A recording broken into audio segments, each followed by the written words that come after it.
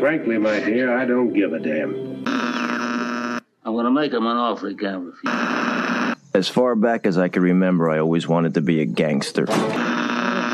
Don't you understand, George? It's because you were not born. Film Church. Well, a boy's best friend is his mother. I kick ass for the Lord. G'day, and welcome to Film Church Radio. This is the podcast that treats cinema as a religion. It's Sunday. I'm Lewis. And I'm Brandon. And we are here to talk about movies. Each week, Brandon and I alternate picking a film for us both to watch and discuss. However, it is the first Sunday of the month. So you know what that means, Brandon? What does that mean, Lewis? That means that we get to worship at the altar of another. And this week, we have a returning preacher, our good friend and film aficionado, Zach. Welcome back, Zach. Thank you for having me. Yeah, thank you for being here. So I chose this week's film.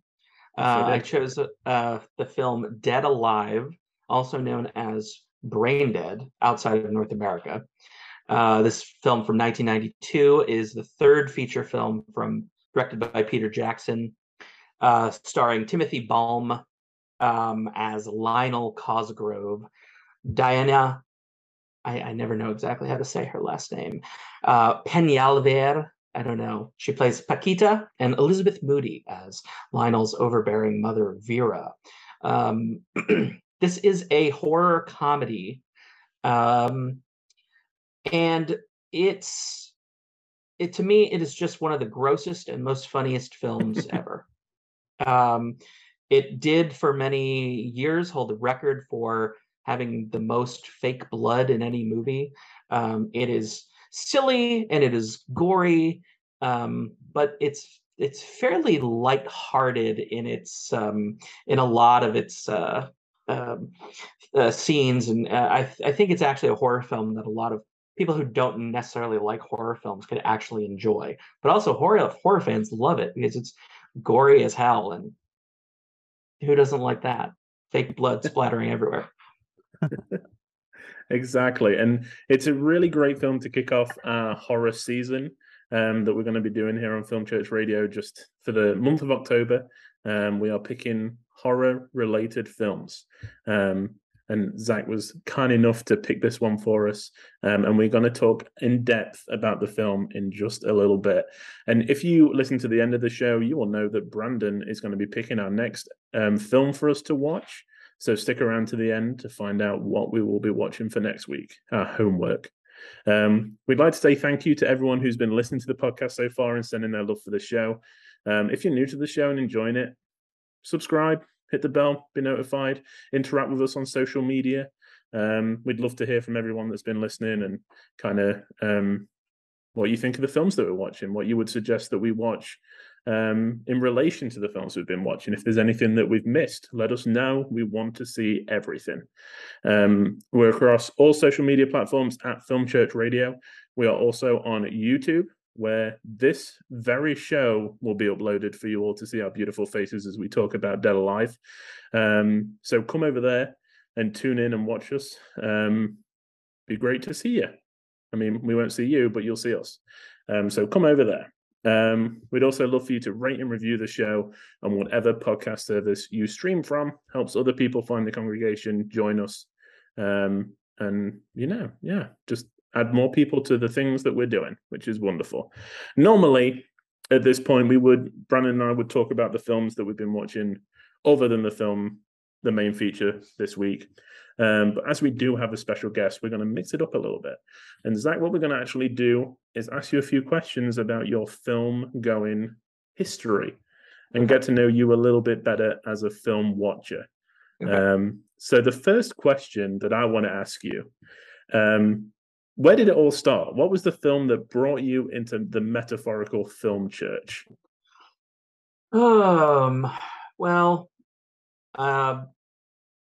As a very young child, I was really into stop motion animation. Yeah. I don't necessarily know that there was one film, but my earliest kind of leanings towards watching movies religiously was going to the video store with my mom, either every weekend or every other weekend, I don't remember. And I would just rent these weird stop motion films. There's Will Vinton directed a feature film called The Adventures of Mark Twain, which is a really bizarre claymation film. I love the movies of Henry Selick, like Nightmare Before Christmas and James and the Giant Peach. Gumby short films. There's a director from the 40s or 50s named George Powell who made these very, very bizarre stop motion animated short films called Puppetoons that were actually made with wooden carved figures rather than clay. So they had this incredibly unique look that I've never seen in anything else. So to me, I think that was like the earliest really sense of being like a film churchgoer. Because I would just rent these same videos over and over, like on a rotation. But it wasn't until I was like 13 that I got into like movies, recognizing what like, I mean, those were movies too, those were films. But I sort of started thinking of myself as a film fan in my early teens. And that was really just linked to really a lot of like blockbusters, like stuff like The Phantom Menace and The Sixth Sense. But my parents were also moviegoers, and they had interests in directors like Robert Altman and the Coen brothers. So I kind of got a little bit from them, and then that's how I started going. Was I would go with my mom and dad to see these movies that like none of my friends were seeing. So yeah, that's awesome. And what is it that you look for in a film? Like, what is it that excites you about cinema? I am like a style first sort of person. I need the film to have a look. It's got to have style visually, and in auditorially. It's got to look and sound good. To me, it's like it's an audio visual medium. So I do like a lot of kind of weird films that are sort of more less story focused and more visual and audio focused. Story, even though I fancy myself a writer, is like plot is one of my least important things. But I like character. Character is important to me too. So, but kind of the first thing I look is the movie has to look like something I would enjoy staring at for 90 minutes to 2 hours or however long it's going to be. Yeah, that's awesome. Yeah, I like that. I like that kind of boiling it down to the visuals of it, because that's what it's all about. Yeah, I feel like the older I get, the less I care about plots. Oh yeah, and the more I care about just like character and visuals and interesting. I mean, obviously the subject matter is important, but it doesn't necessarily need. Like, I don't need, the guy getting the girl at the end, kind of your basic everyday, like what screenwriters tell you or what like film teachers tell you, like, this is what your screenplay should be. This is what is what a movie is. It's like, movie can be anything. Oh yeah. Well, but on that note, I also still appreciate a sort of like nicely crafted screenplay, which I actually think the film we're talking about today has lots of setups and payoffs. Which is like that a sort of a, I think that's a thing that people sort of obsess over, is like the film's got to have setups and payoffs, and sometimes they work and sometimes they don't. But in the film we're talking about later, I think it works.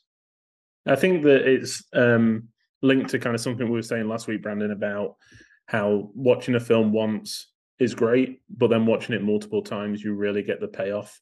I've been reading a biography on Alfred Hitchcock recently, and I've just finished the part about Psycho, and how when that was released, all the reviewers were like, yeah, the story's okay, it doesn't really grab you. But then after they'd seen it multiple times, they were like, yeah, the story's not really that important.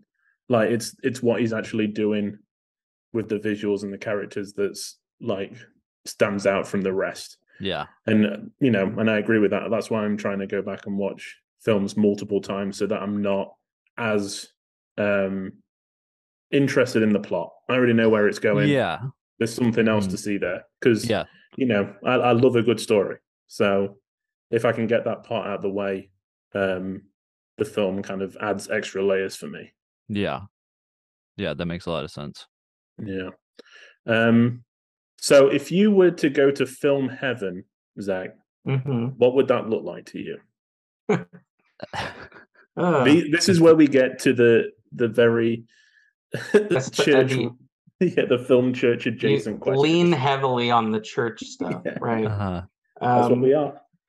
It would probably look like a very packed video store, and not a Blockbuster. A video store that there was a video store in Austin that I would go to called I Love Video that had they had a director wall. So certain directors, if a director had enough movies, they would get their own section on the director wall. And but it was just 2 stories and massive, and just had everything from kids movies to adult films to anything you could think of. And even though when we think about cinema, a lot of times we think of the theater going experience. I definitely got I'm of a generation where I got my start into film was really through renting videos and then later DVDs and watching DVD special features and that sort of thing. So going to a video store and renting just a video store that's got everything would be heaven. Now it would be hell if I'm not able to play the DVDs. There's no medium to actually play anything in film heaven. Right. You can just look at the boxes. You can look at the boxes. The kind of, are you talking about the kind of video store where they're stacked up so high you can't reach them? They're like up to the roof. There's a ladder that you've got to ask someone to come and use a little swinging around like Belle from Beauty and the Beast. Yeah. Brilliant. I love it. That's just going to be Lewis's house one day. Oh yeah, I know. That's where I'm heading. If I could add a ladder now, I'd do it. I do have a step stool that I have to use to get to the top shelf. Okay. Get in there. Tidbit. Yeah, exactly. One step at a time. So if you were a preacher to a film church other than Dead Alive, what film would you show that you think would be is the epitome of film? I would probably show Boogie Nights. Cool. Okay. Yeah, because it is a redemption story at its core. It's about someone rising and falling and redeeming themselves and coming back in the end. And it has this very wonderful, triumphant ending that I love. But I love that whole movie, so I could just sit and I mean that would be my Bible. Would be we would have a copy of the screenplay and we'd read along. The as we're watching the movie. So yeah. I love it. It's perfect for church, really. Yeah. There's nothing in there that could be, condemned. Nothing at all. Nothing that a churchgoer has not seen. Talking of church going and love, I guess. What film would you show if you were officiating a wedding, Zach? What film would you say is the best example of love? I know this is a curveball, throwing it right in. I don't know. Maybe we'll go with Annie Hall for that one because it's such an incredibly unconventional romantic comedy. It's very easy to just sort of pick. I guess I might also show City Lights, which is also an unconventional love story, but has one of those just endings that gets you in tears. But if we're talking about showing something at a wedding and showing something about love, I like to avoid rom-com cliches if possible. That's and I certainly City Lights existed before cliches. The cliches of the rom-com existed. So, and Annie Hall it's a love story about a breakup, which is kind of, I don't know. There's something there that is maybe makes you appreciate your love a little bit more. Yeah. It's oddly uplifting in a way. It's kind of like it's not an unhappy movie. No. it's the whole. It's better to have loved and lost than never loved at all. Right. Yeah. Which is very. You don't see it a lot. That's a great choice. And if I'm officiating a wedding, it's going to be very Jewish, and so we need to have as much Jewish representation as we can. Leading into our last question, and this is a biggie. Who would you say, Zach, are your film gods? Who are the ones that are just all-time greats, in your opinion? I don't know. It's very difficult to narrow it down. Especially over the years, as my taste has changed and evolved. There are different filmmakers that I grow interested in, others that I lose interest in. Two filmmakers currently working that I've really been watching and rewatching a lot of lately are David Cronenberg and Paul Schrader. Whether or not I consider them film gods, I don't know. But I'll say this: I don't know. This is, I don't know if I'm not moving in on another question here. If I say, if I were in heaven, who would the first film? But I think you asked Jason that or something about. Yeah, that's where when we talked to Jason, the conversation went there. Kind of, if you're in heaven, because when I was listening to that, I was thinking of it, and I'd say, you know what though, I would love to sit down and have a drink of whiskey with Ozu, and maybe then have smoke a cigarette and drink a cup of black coffee with David Lynch. Yeah. I think that sitting down for those two, I don't know if you'd call them meals, but sitting down for those two occasions, I think would be something that I would love to experience. And also, I'm pretty sure 2 completely different conversations. Oh, yeah. It would be, you would not know where that conversation was going for either of them.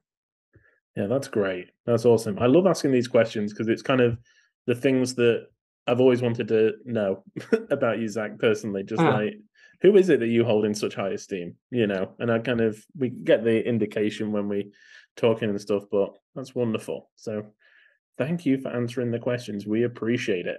Of course. So now we're going to move on to our main feature, which is Brain Dead, aka Dead Alive. From 1992. Zach, do you want to describe the film for us? Sure. I prepared a little introduction about the movie. Perfect. I hope I don't sound too much like I'm reading when I read it. I may have to cover up your face with this document as I do so. But anyway, okay. Dead Alive, or Brain Dead, depending on what part of the world you are in or which version you watch. We meet Paquita. She works at a shop, and she meets a local boy named Lionel, who she believes is her one true love. There will be one romance, and it shall last forever. And but Lionel has a mother problem.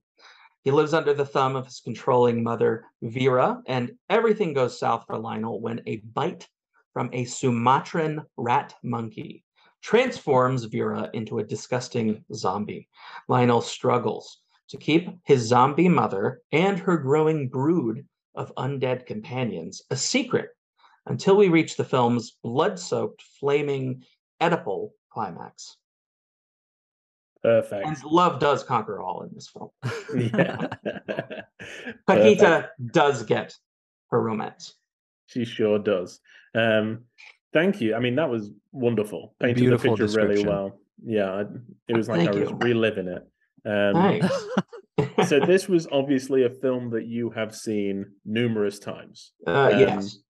Brandon, was this the first time you watched Dead Alive, Brain Dead? It sure was, yes. Same Which here. is surprising because I'm a huge Peter Jackson fan and also a fan of zombie movies. So yeah. Historically, it has been a difficult movie to find. Yeah. So, what about my you, fault?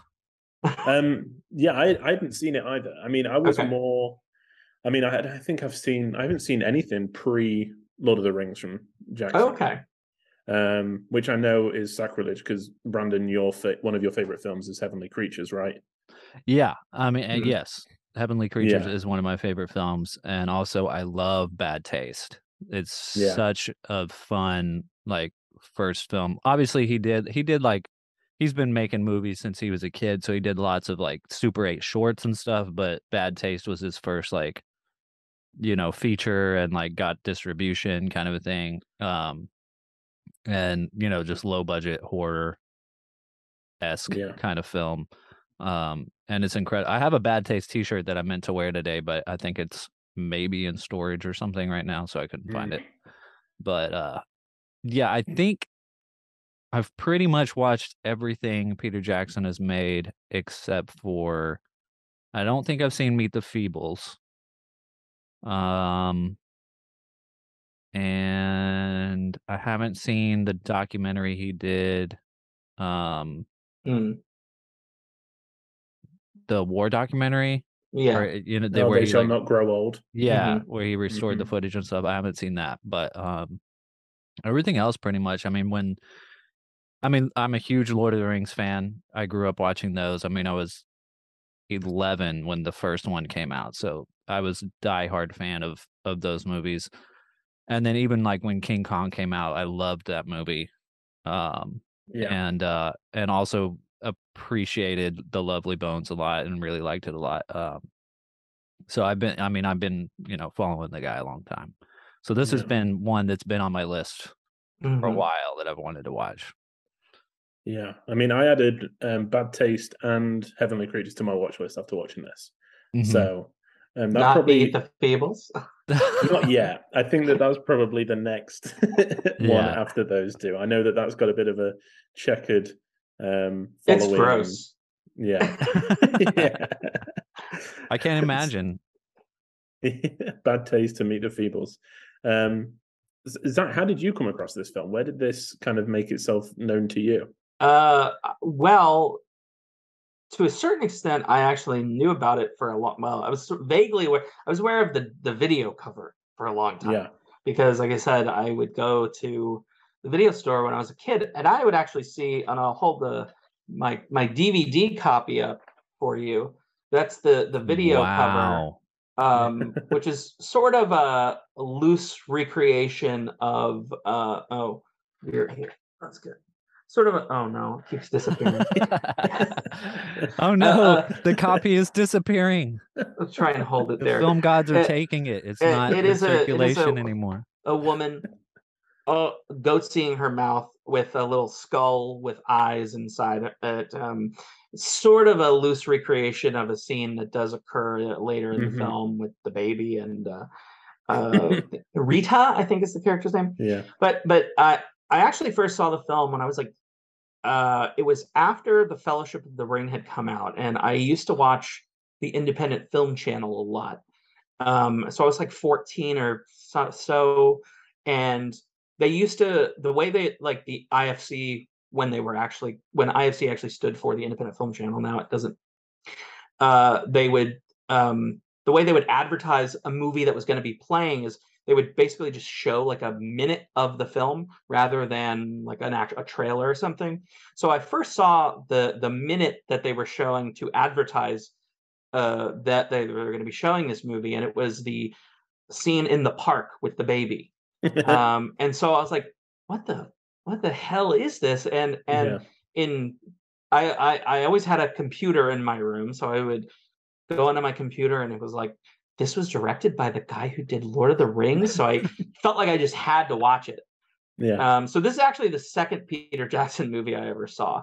Wow. And so I watched it on there, and I loved it. And lucky enough, I was at the time sort of like starting my journey as a collector of DVDs. So I found it on DVD and got it. The DVD has nothing on it but the movie. Even the disc has like, it's just clear. The disc has no art on it. The disc is just and it's not a reversible disc. It's just plain old disc. So it's just the movie. And it's also been released on Blu-ray, by the way. But the Blu-ray has been out of print for like that. It's basically like it's been released on every format, but then just goes out of print, and now you can't find it. So, but that was my first experience with it. I just fell in love with it. Yeah, I feel like the poster is something that as soon as I pulled it up before I watched, I was like, yeah, I know that. Yeah, it's like you've definitely seen it somewhere. Yeah, it's pretty iconic. So But yeah, I mean, I've always kind of heard about Peter Jackson's like early career Mhm. and I mean, you could say cinematic leap from Yeah. like these films to the kind of the thriller of Heavenly Creatures to the Mhm. just cinematic beauty that is Lord of the Rings, you know. And I always thought that this would be a very homemade. You know, I don't know why I just assumed that these early films would be like feel just homemade, but this really doesn't. No, not at all. It feels, you know, we open on Skull Island, which Yeah. is, you know, a great homage to Yeah. King Kong and what was to come. But you can already tell that they're just having such a blast making this film. Yeah.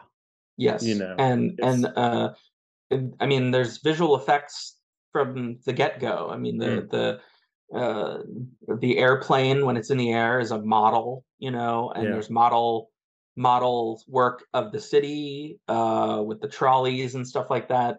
I was actually thinking you brought up a Hitchcock film a few weeks back, the one that has blackface in it, that Yeah. had, and I've seen that once, and I remember liking a lot of the technique in that movie, which included like model work for Yeah. like a car chase or something like that, right?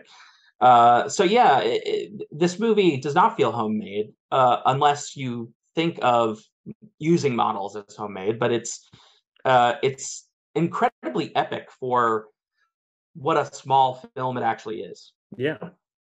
Yeah, agreed. I mean, we go from Skull Island and we come back to this quaint little town, Mhm. and then all hell breaks loose due to Right. the is it the rat monkey? Yes, What's the Sumatran rat monkey, That's it, which is yeah. done through stop motion. Yes, exactly. Which Yeah. is a fantastic sequence within the zoo up until the rat monkey's demise. It was great to watch. Just It's kind of crazy to seeing- me how, like, when you watch stop motion, you know it's not real. Yeah. Yeah. Just like when you Yeah. watch like CGI, you know it's not real. But stop motion is so fucking freaky hmm and disturbing looking.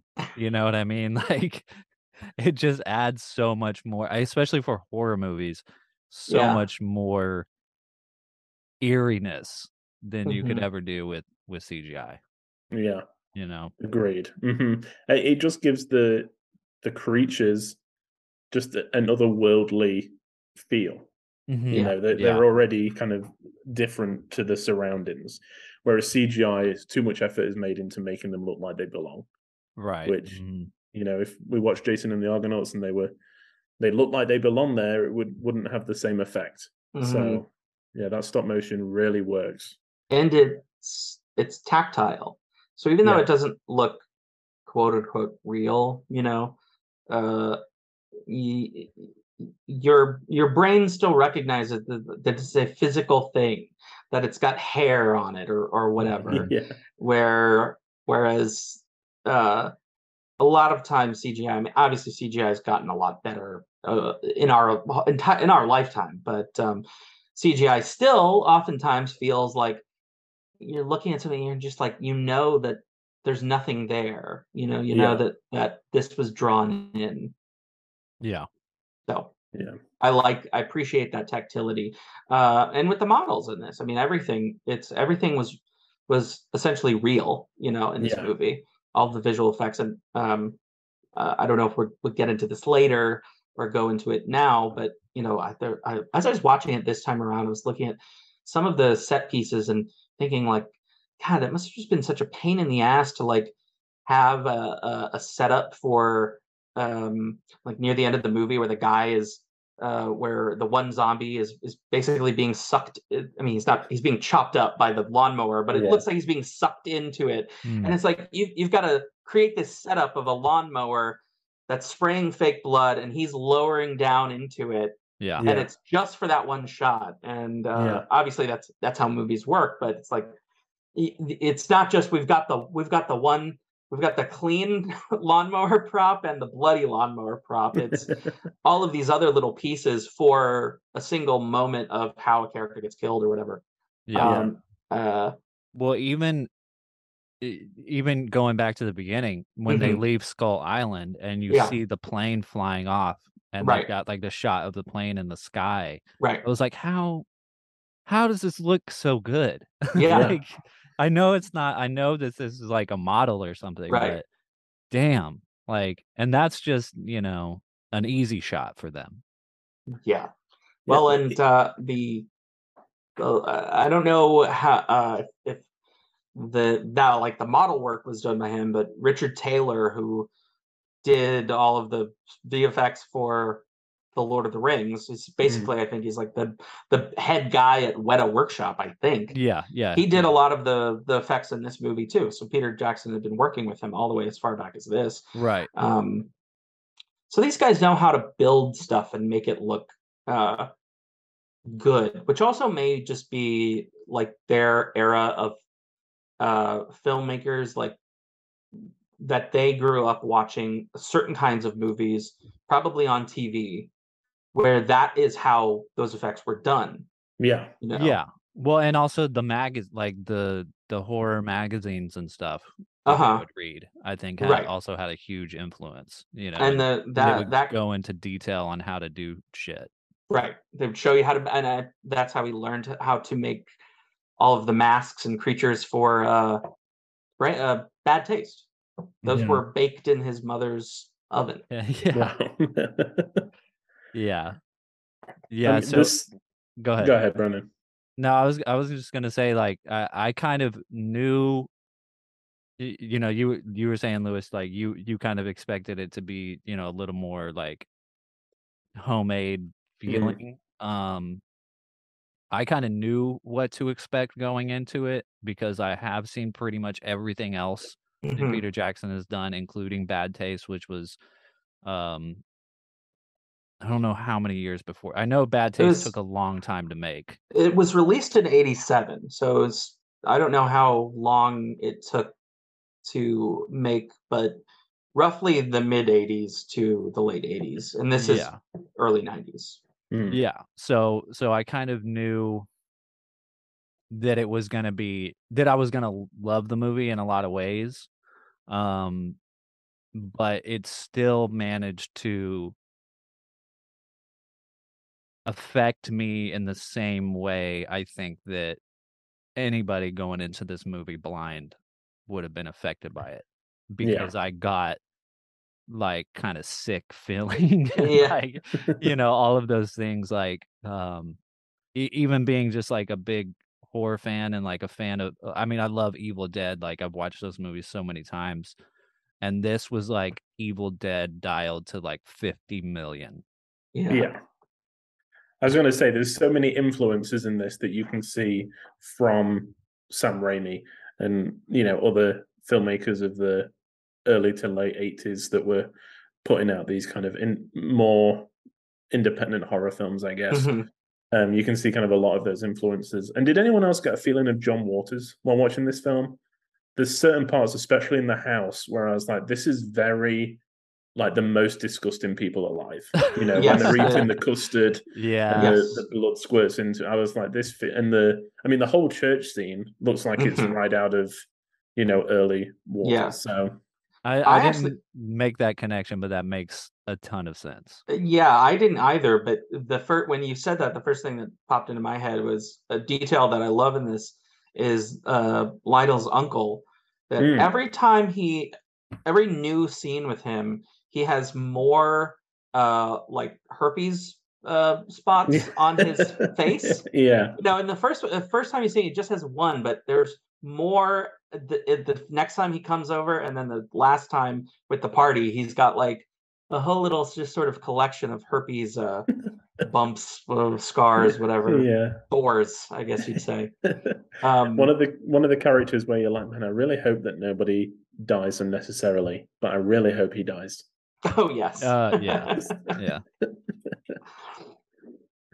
I would almost say that having those expectations of it being homemade, like going into the movie with, I don't want to say lowered expectations necessarily, like not in the sense that you thought it was going to be bad, but thinking like, oh, this is gonna be schlocky, it's gonna be corny, and then it really exceeds all of that. So it maybe helps to go in with those expectations to help kind of bolster that surprise of how good it is. Yeah, definitely. I mean, like I said, I think I was laughing within the first 5 minutes. Yeah. And kind of gripped from that point on, Yeah. And then I think it was the point that I was like, okay, this is actually going to be a lot better than I thought. Not that I thought it was going to be bad at all, but was when the scientist or the zoologist, I'm not quite sure what he is. He gets bitten 3 times by the rat monkey, and then we see his hand, arm, and then the axe coming in on his head. And I was like, wow, this actually looks really like it. The arm isn't a different color to the rest of his body. Right. This actually looks real. Yes. Which was great. So from then on, I knew that anything that was going to happen was going to look great, and it does. I mean, all of it. And there's so much. Yeah. He's a New Zealand zoo official, which is why he carries a machine gun. Yeah, of course. Yeah. Oh man, and I love the as you were talking about, like the special effects and just the lengths that went to the head in the blender. Like I had to rewind the head in the blender. Yeah, I had to like rewind it and be like that.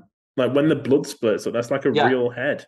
Yeah, and that's another one. It's around. Like there's obviously another blender that is just for this guy to a prop to stick that guy's head in. Yeah, the lengths to kind of make this look, like to get across what they were trying to do is outstanding. Yeah. I think it's really interesting. So I watched a short kind of documentary on YouTube. It was made by like a local news crew in New Zealand. I don't know if you guys maybe had a chance to like find anything like that, but you can find it on YouTube, and it was really interesting watching in the time that it's made, because obviously now New Zealand is like the film commission in New Zealand and the filmmaking in New Zealand is a lot bigger, because of Peter Jackson, and then now also Taika Waititi, who obviously got his start in New Zealand and is huge now.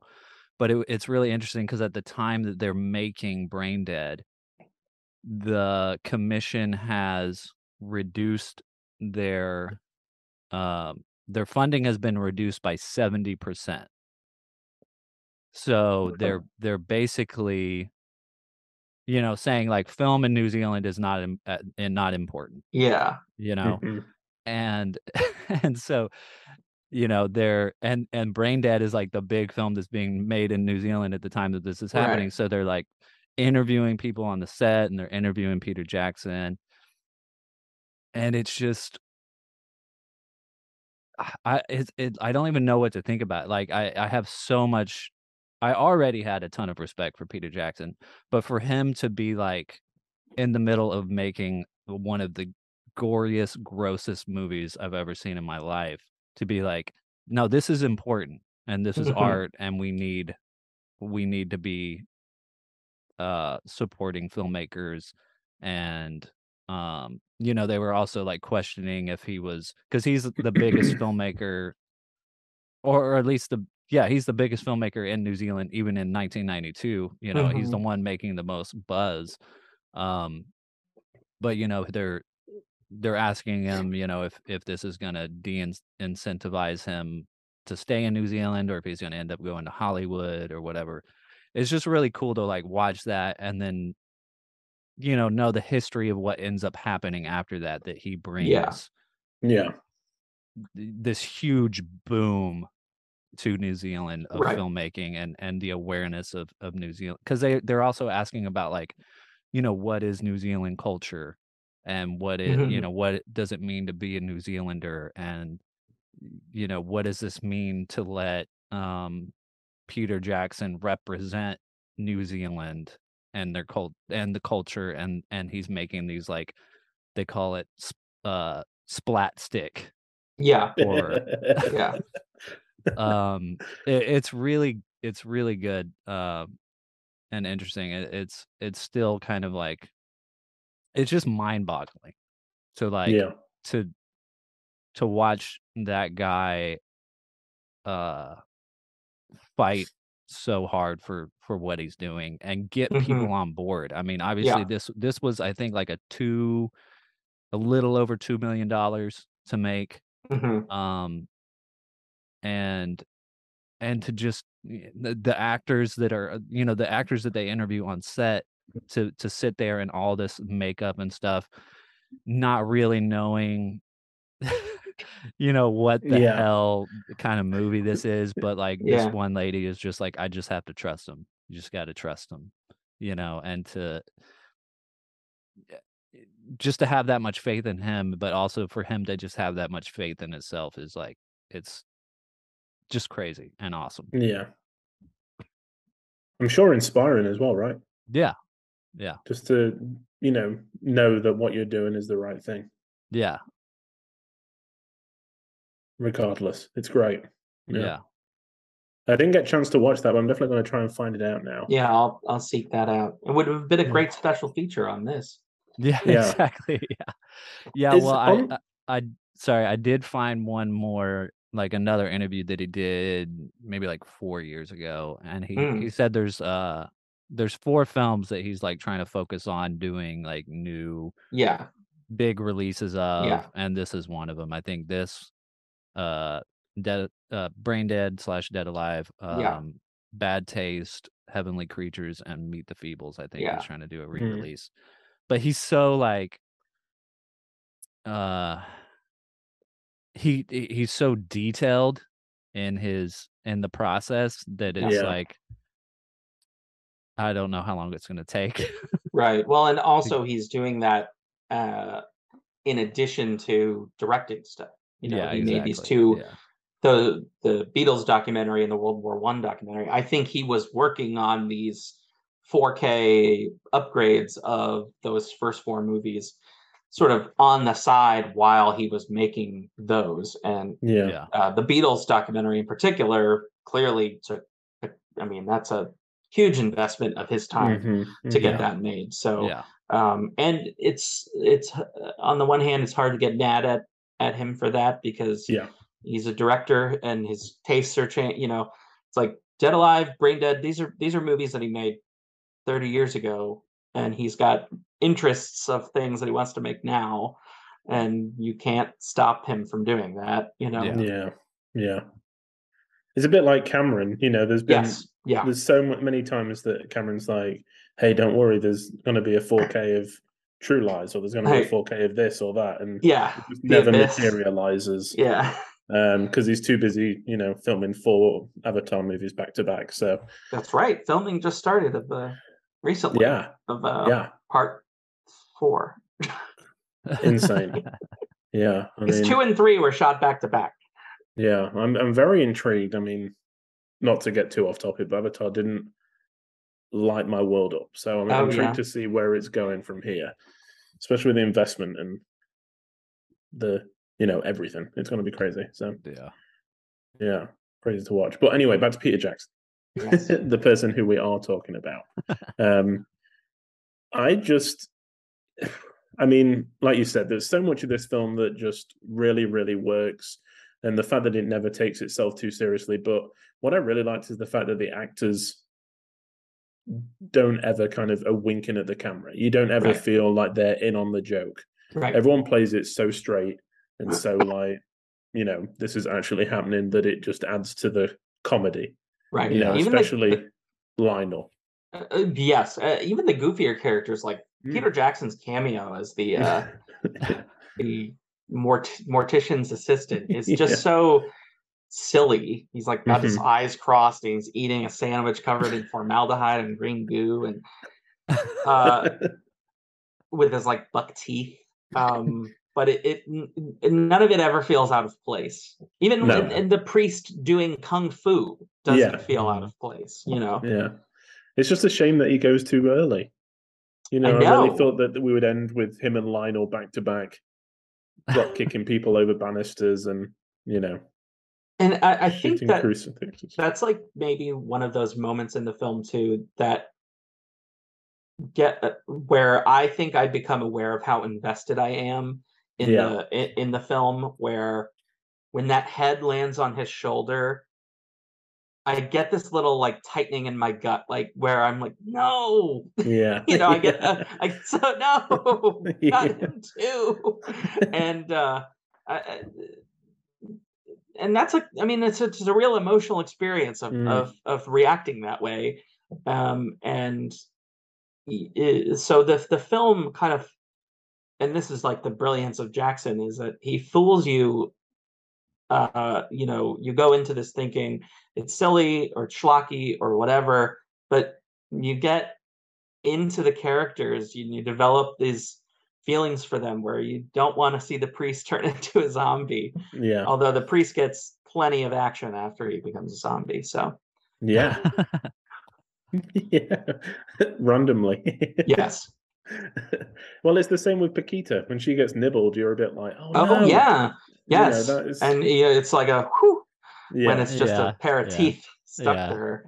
That was the point that I was like, I don't think anyone's going to get out of this. Uh-huh. Like where you kind of, your mindset changes, before you're like, oh, they'll walk off into the sunset. But I was like, I think it's just going to end with them all being attacked, becoming zombies. But spoiler, it doesn't.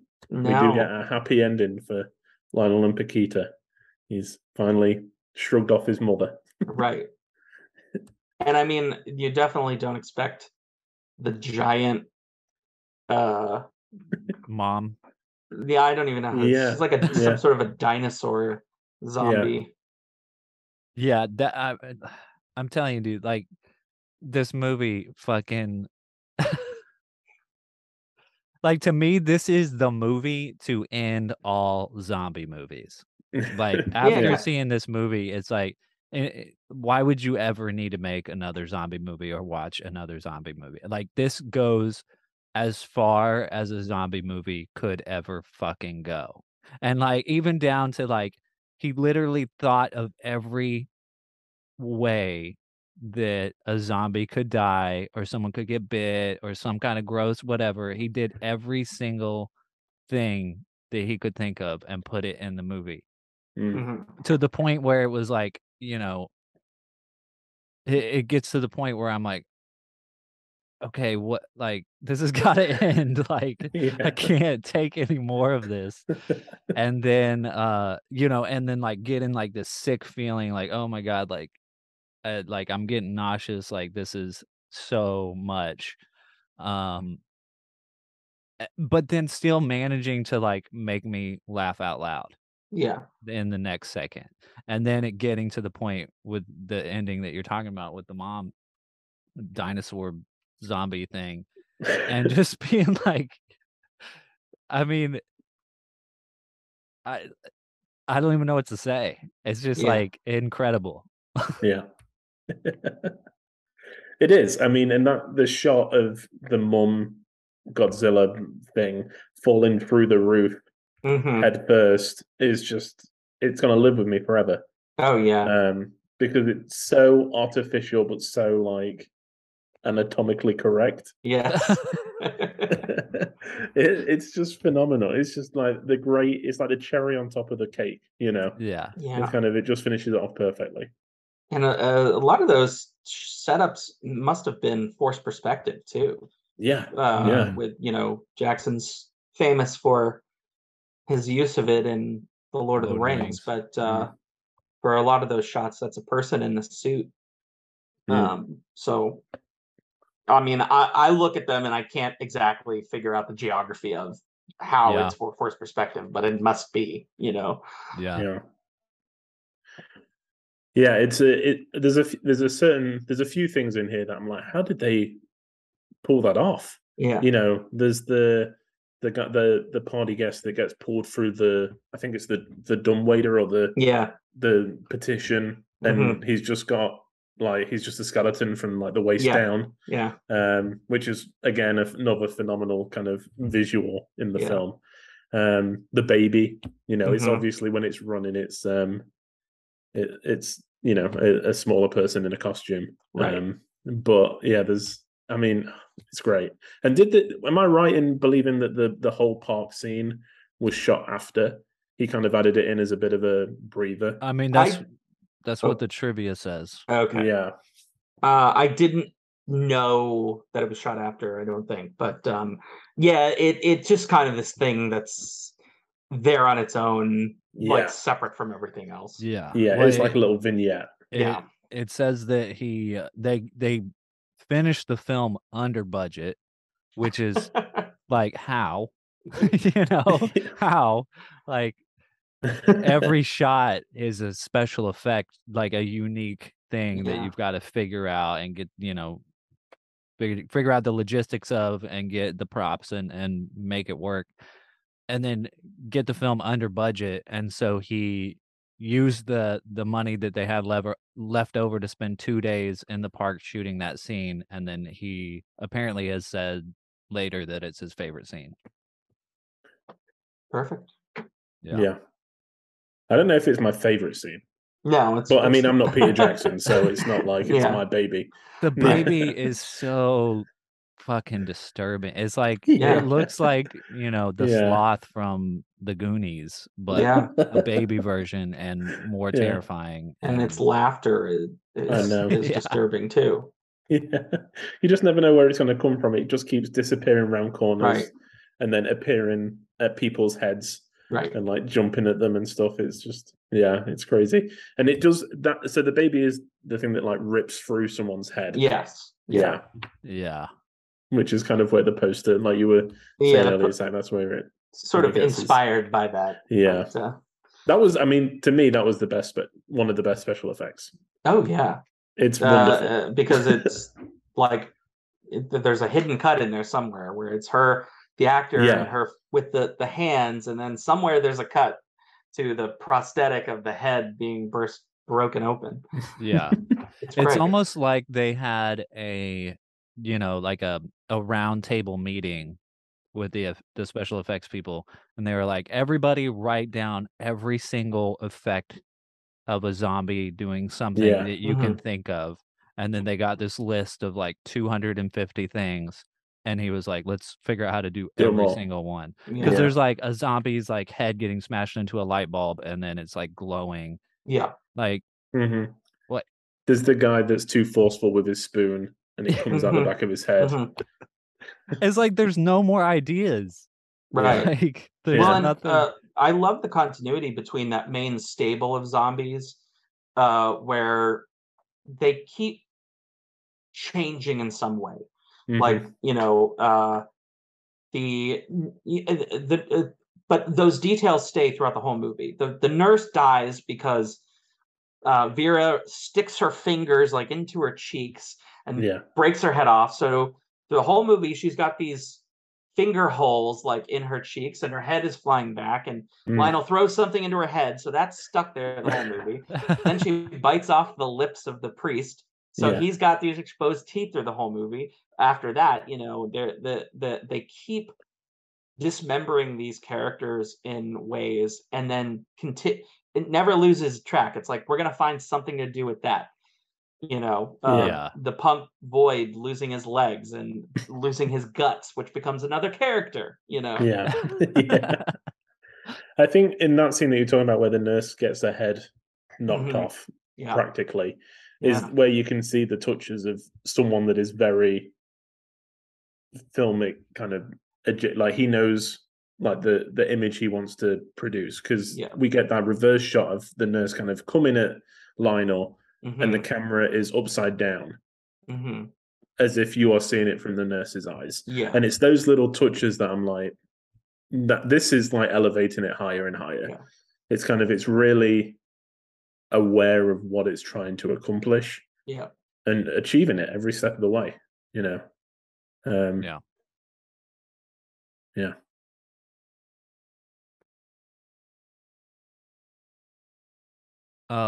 One thing that you guys were talking about earlier with the mother, I just now thought of it when you guys were talking about it.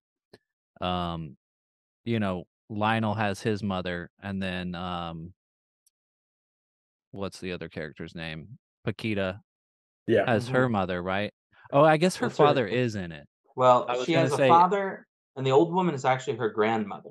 Okay. I was wondering if there was like some kind of like subtext there about like mothers and absences of fathers, but I forgot that the father is in it. But he's like a total dick. Right. But I guess Yeah. that's everybody in this movie. Yeah. Everybody but the main two. Yeah. Yeah. Right.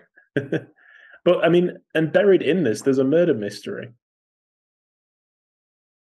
with the mother and the whole the dad that drowned. Yeah. But then Oh, yes. he didn't. He was drowned in a By bathtub. her. She like By her. Yeah. Which is just like, by the time that gets to it, you feel so bloated on the zombie stuff that you're like, okay, okay, that makes sense, I guess. Yeah. But the first like 15, 20 minutes of the movie sets up everything. It sets up like Lionel as kind of bumbling. Like the first thing you see him do is he's in the store and he picks up an apple and like the whole pile of apples collapses. Yeah. And he has his mows the lawn, and we get that great shot underneath the lawnmower of the blade. And he's at the zoo and he sees the water and he has his little PTSD episode about drowning. It's like all that there. Then in the end of the movie comes back, Yeah. as I said, with the payoffs, setups and payoffs. The script is so just like wonderfully written, and it was apparently written for a very long time. Like they wrote this film for years before they actually went into production of it. So they were probably working on the script while they were making Bad Taste at some point, and certainly while they were making Meet the Feebles, they were in the process of writing this. So Yeah. it shows Yeah. that it doesn't need another draft. Right, No, I don't. Yeah, I agree. Yeah. So, is this your favorite Jackson film, then, Zach, or is this? Lord of the Rings are hard to beat. I know that, but Yeah, it probably is. I do love the Lord of the Rings films a lot, and his first two splatter films are enjoyable. If I guess if it's anything, it's certainly, to me, it's on par with the Lord of the Rings trilogy in terms of my enjoyment of it. So yeah, it probably is. That's awesome. And I don't think it's a film that I would have necessarily got round to if you hadn't have picked it. Oh, Yeah. So good. Yeah. Glad I picked it. Yeah, thank you. I think the thing stopping me has been just like not being sure of what version to watch, because like the version that we watched was the hour 43 minute something like that version. Like the extended. So that version of the movie is the original cut of the film. Okay. That's like in North America, it's usually referred to as the international version, because that's the version that came out in New Zealand. Right. When the movie was picked up for U.S. distribution, I don't know who the distributor was. I think it was someone small, but they basically told Jackson, this won't get an R rating, so you have to cut it down. So he created an 85-minute cut that was released in the U.S. in theaters as an R-rated cut, which I had assumed that version kind of never like found a life on video, but somebody posted it on YouTube. I've never watched that version. I wouldn't want to. But when he was doing that, he realized that there were some moments in the film that he felt like he could lose. So he created the video that I have, like the most widely seen version, I think, in the United States is it's the unrated cut. So it's 97 minutes long, hour and 37 minutes. And it's the same movie that we watched, but it's just more tightly edited. Because it's just like 6 or 7 minutes shorter, and a lot of it is because I'm most familiar with the 97-minute version. So watching the longer one, there were moments where I was like, oh, okay, that wasn't in the movie that I saw. It's like the opening scene, the New Zealand zoo official says a few extra lines that get cut out. Yeah. They cut when Paquita's on her date with Roger, and she slips away from him and goes to Lionel's house, where they show some partying scenes in this version before we see her walk in, and I think it just cuts to her walking into the party. They sort of skip some of the extra party stuff in there.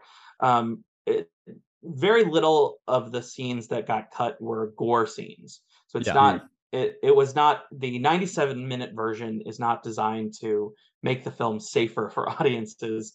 It's just Jackson felt like this scene could go by. This could be paced better. So that's a version I'm most familiar with. I've always wondered what he'll release when he releases this on 4K. If this version's not going to see the light of day. I've heard that he prefers that one, though.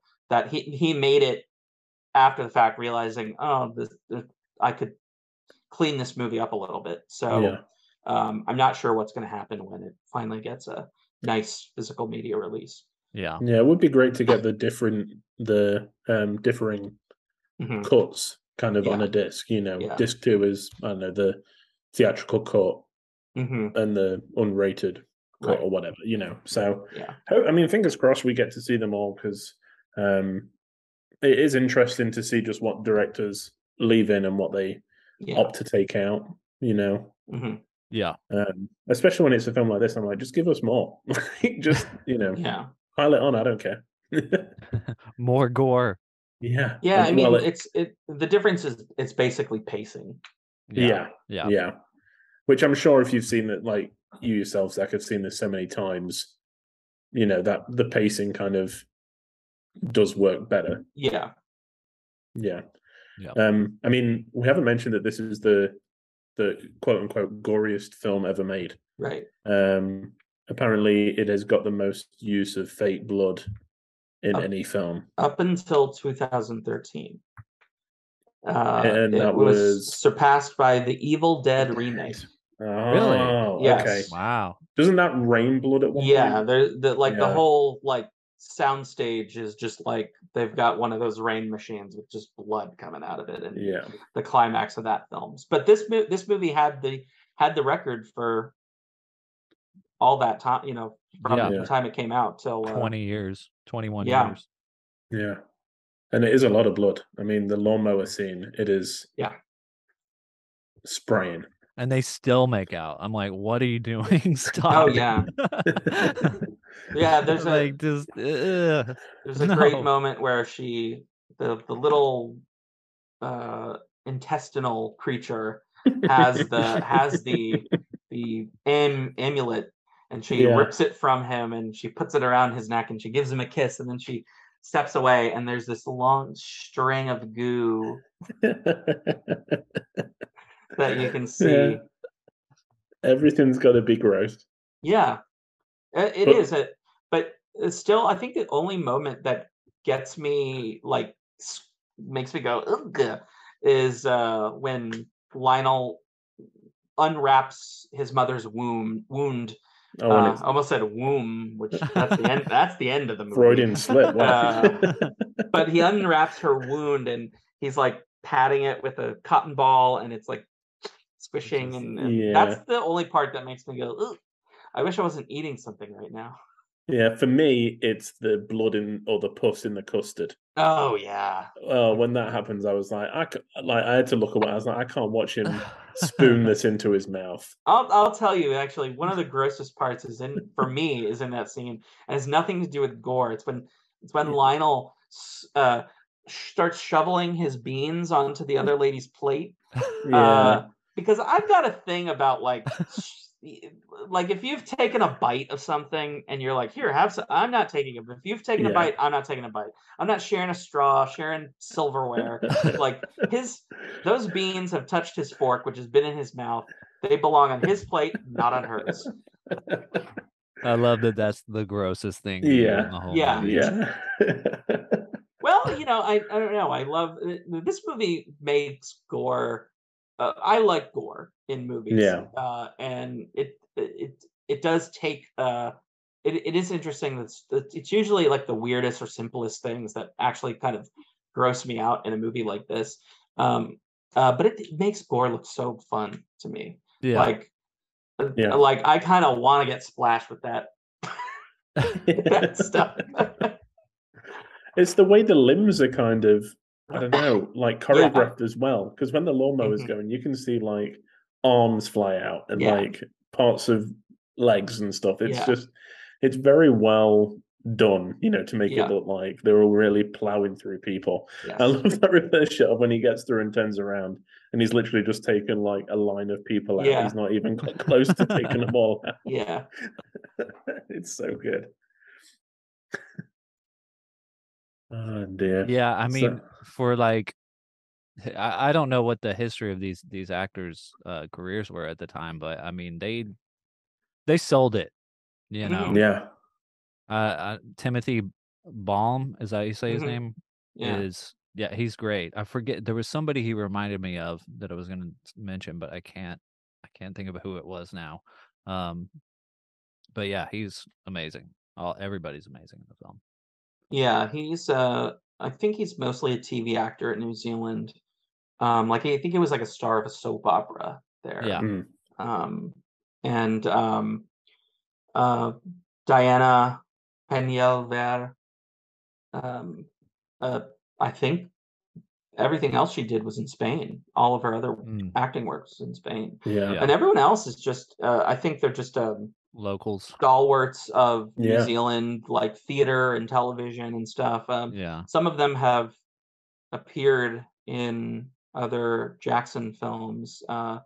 Vera, the mother, who's Elizabeth Moody, she plays one of the Sackville Bagginses in the extended edition of The Fellowship of the Rings. Nice. At Bilbo's party, she's sniffing him out to try and get his money.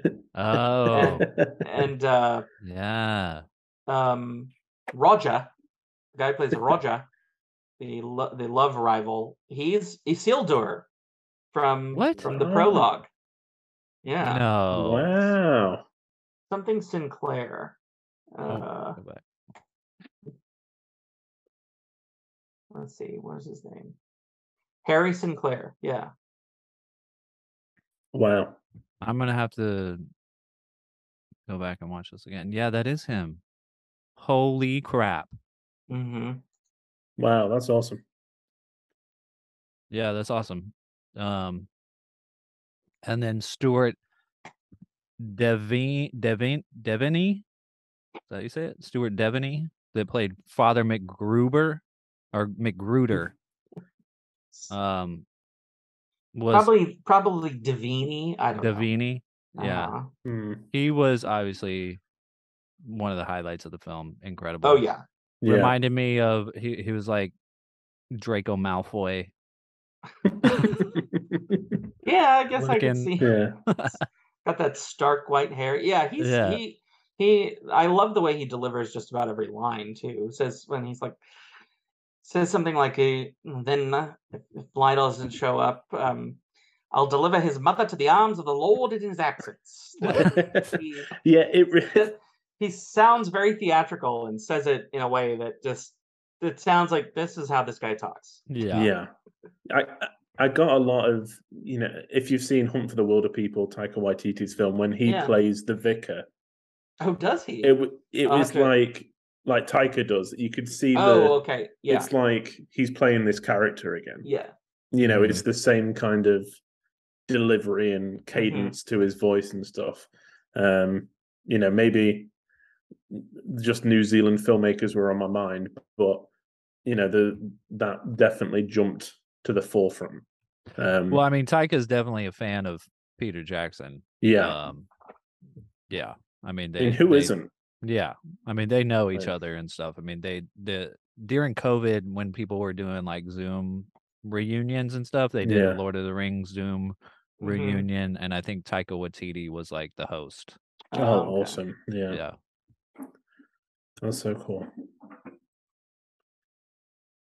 Yeah. But Also, Cool. some Lord of the Rings, at least one Lord of the Rings filming location.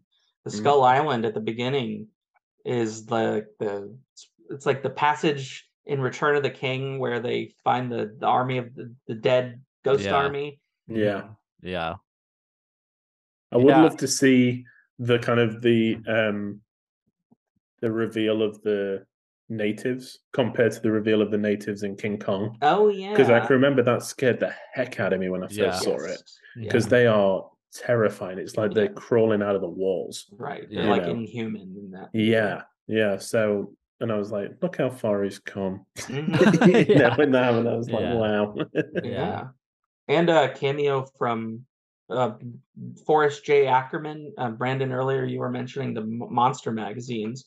Forrest J. Ackerman was like the founder of the monster magazines. Oh, okay. Like he did a magazine called Famous Monsters of Filmland, and I think most magazines that kind of came after that were just kind of knocking off his work. And so he is this kind of revered figure among horror directors and directors who do monster movies, whatever. Yeah. Because he like wrote the whole magazine himself, I think, like every issue he just did it all himself. And he has a cameo in the zoo. I want to say he's reading a copy of his magazine, but I think he's also there's a part when like after Vera kills the rat monkey and everyone's reacting to it. I think he's the guy who takes a picture. He's like, ugh. And then... Yes, I love that part, dude. Like that. You just I forgot about it, but that was such a small detail. Yes, where it's just like thrown in there, like ew, and then takes a picture. And just such a great comment on like I don't know, the world we live in. Still, you know. Yeah. Yeah, I think that not every extra, but a lot of the extras and every supporting character in this film is very, very memorable, which is also something to admire because there are plenty of movies that filmmakers that don't necessarily think that they need to create memorable characters for the shopkeeper or whatever, you know, and Paquita's father with his one scene is like, who cares about love? What about money? You know, stuff like that. It's like all these characters are, to me at least, just very, very memorable, even if they're only in the movie for a minute. Yeah, it's very cartoony in a way. Like everybody is kind of I don't know how to say it. Like a dialed up version of a real person. Yeah. You know, but they are memorable. You kind of come away being like, oh, that woman, and you know, that person. It was, I think one of my dreams, if I ever go on to make a film, is to cast Timothy Balm and Diana Peñalver as a couple in a something small, whatever, it doesn't matter.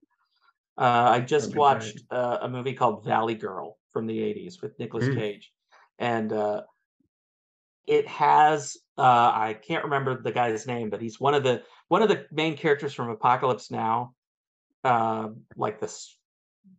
Maybe he's the surfer or the chef. I can't remember. Yeah, but I know who you're talking. He's in a lot of stuff. Like, so he plays this girl's dad, and then the actress playing her mom is the actress who played the Playboy Bunny that he's hooking up with in the Playboy Bunny scene in Apocalypse Now. So it's just like that is so like such a weird detail to go to those lengths to like cast them as a couple, but you should cast them as your parents.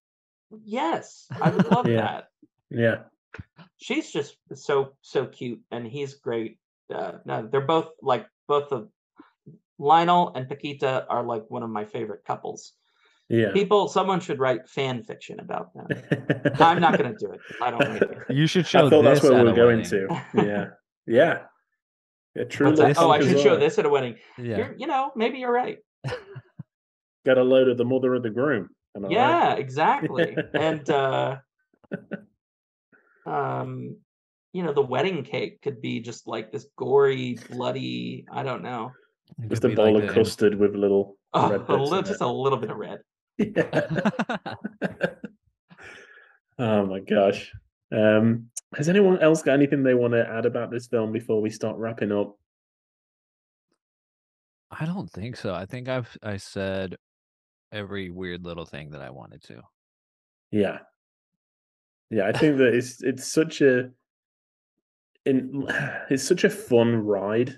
You know, you kind of forget that it's a horror film in a way.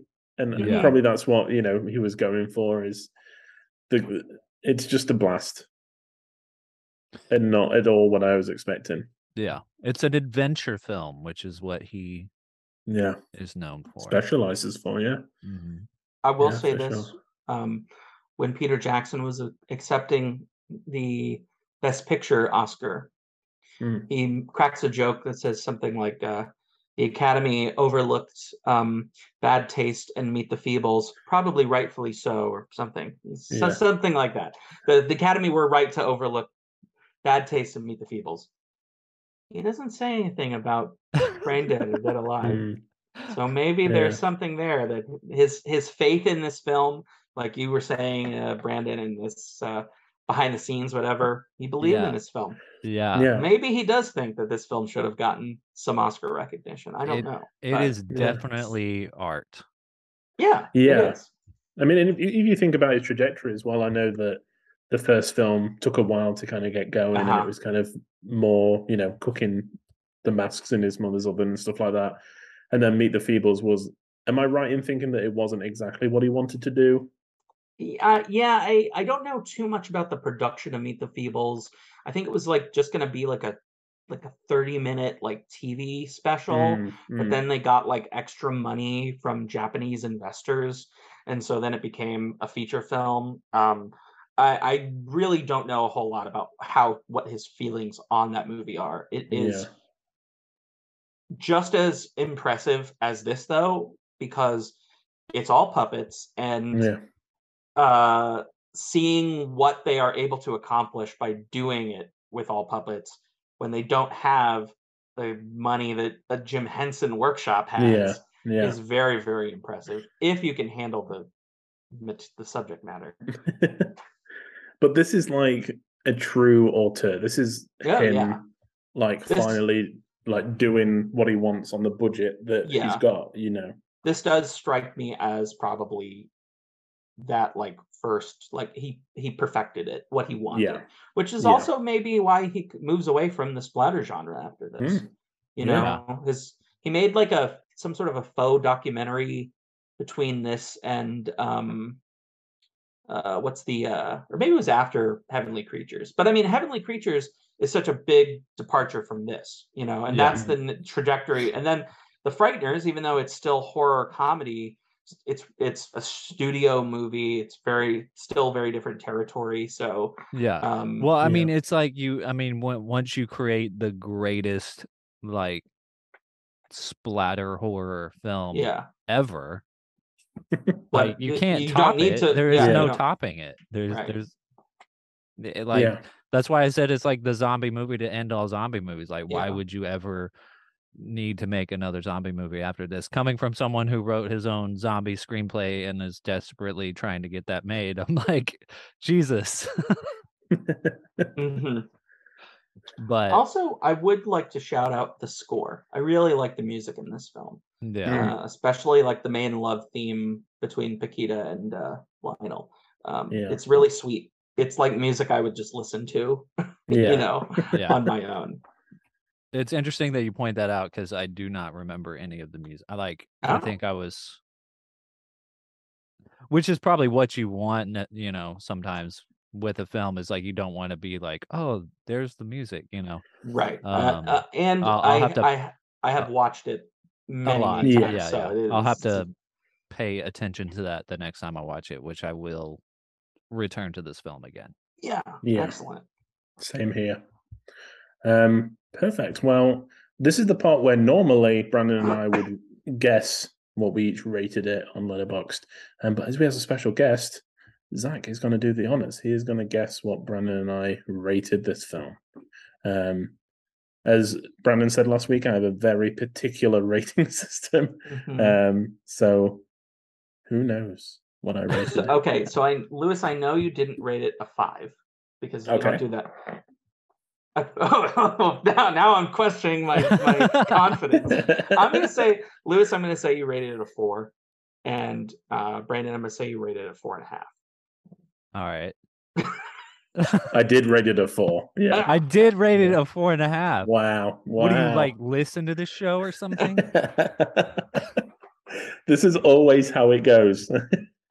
Lewis's grade will probably go up the more he watches it. Yes. And yours might too, Brandon. But yeah, I don't know how, Brandon, I don't know how liberal you are throwing out 5-star film, 5 stars on a first viewing. So yeah, I do it sometimes. Yeah. This one, I want to give it 5 stars so badly that I'm sure I will the next time I watch it. Yeah. But it's literally the fact that like I still have like a little bit of nausea left over from watching the film, which is like to the film's credit, I think. So I probably should give it 5 stars just for that fact. But I like could not sleep last night after I watched the film. I was like tossing and turning, like thinking about like intestinal zombies and like babies ripping heads through and like and I like struggle with like motion sickness and stuff too. So it's like when that like nausea hits me, it's just like I start like sweating and I'm like, oh God. Like wow. And it's surprising that this film did that because I feel like I'm so desensitized to like gore and violence that like I can't believe like I knew that this like the reputation this film had, but it still like blows my mind that it was able to just like seep into my skin. That's good. Yeah, that's great. It did its job. That should be your review there on Letterboxd. Would have given it 5, but had intense nausea.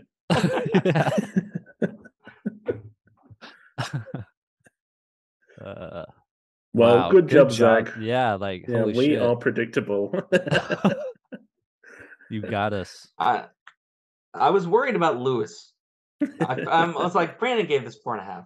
Lewis, I was like, oh, not so sure, but we're gonna go with 4. Yeah, it was a good guess. Yeah. Perfect. Well, now that we've finished talking all things Dead Alive / Brain Dead, Brandon, are you gonna reveal what everyone is going to be watching for next week? I am going to do that, Lewis. So this is our horror movie month, or I don't know, what are we calling this month? Darnish Horror Month. Darnish Horror Month. Darnish? On the last episode, we got into some pretty weird places. Okay. Yeah. I thought maybe it was like an English thing. Maybe. The Bogs of Darn. It is now.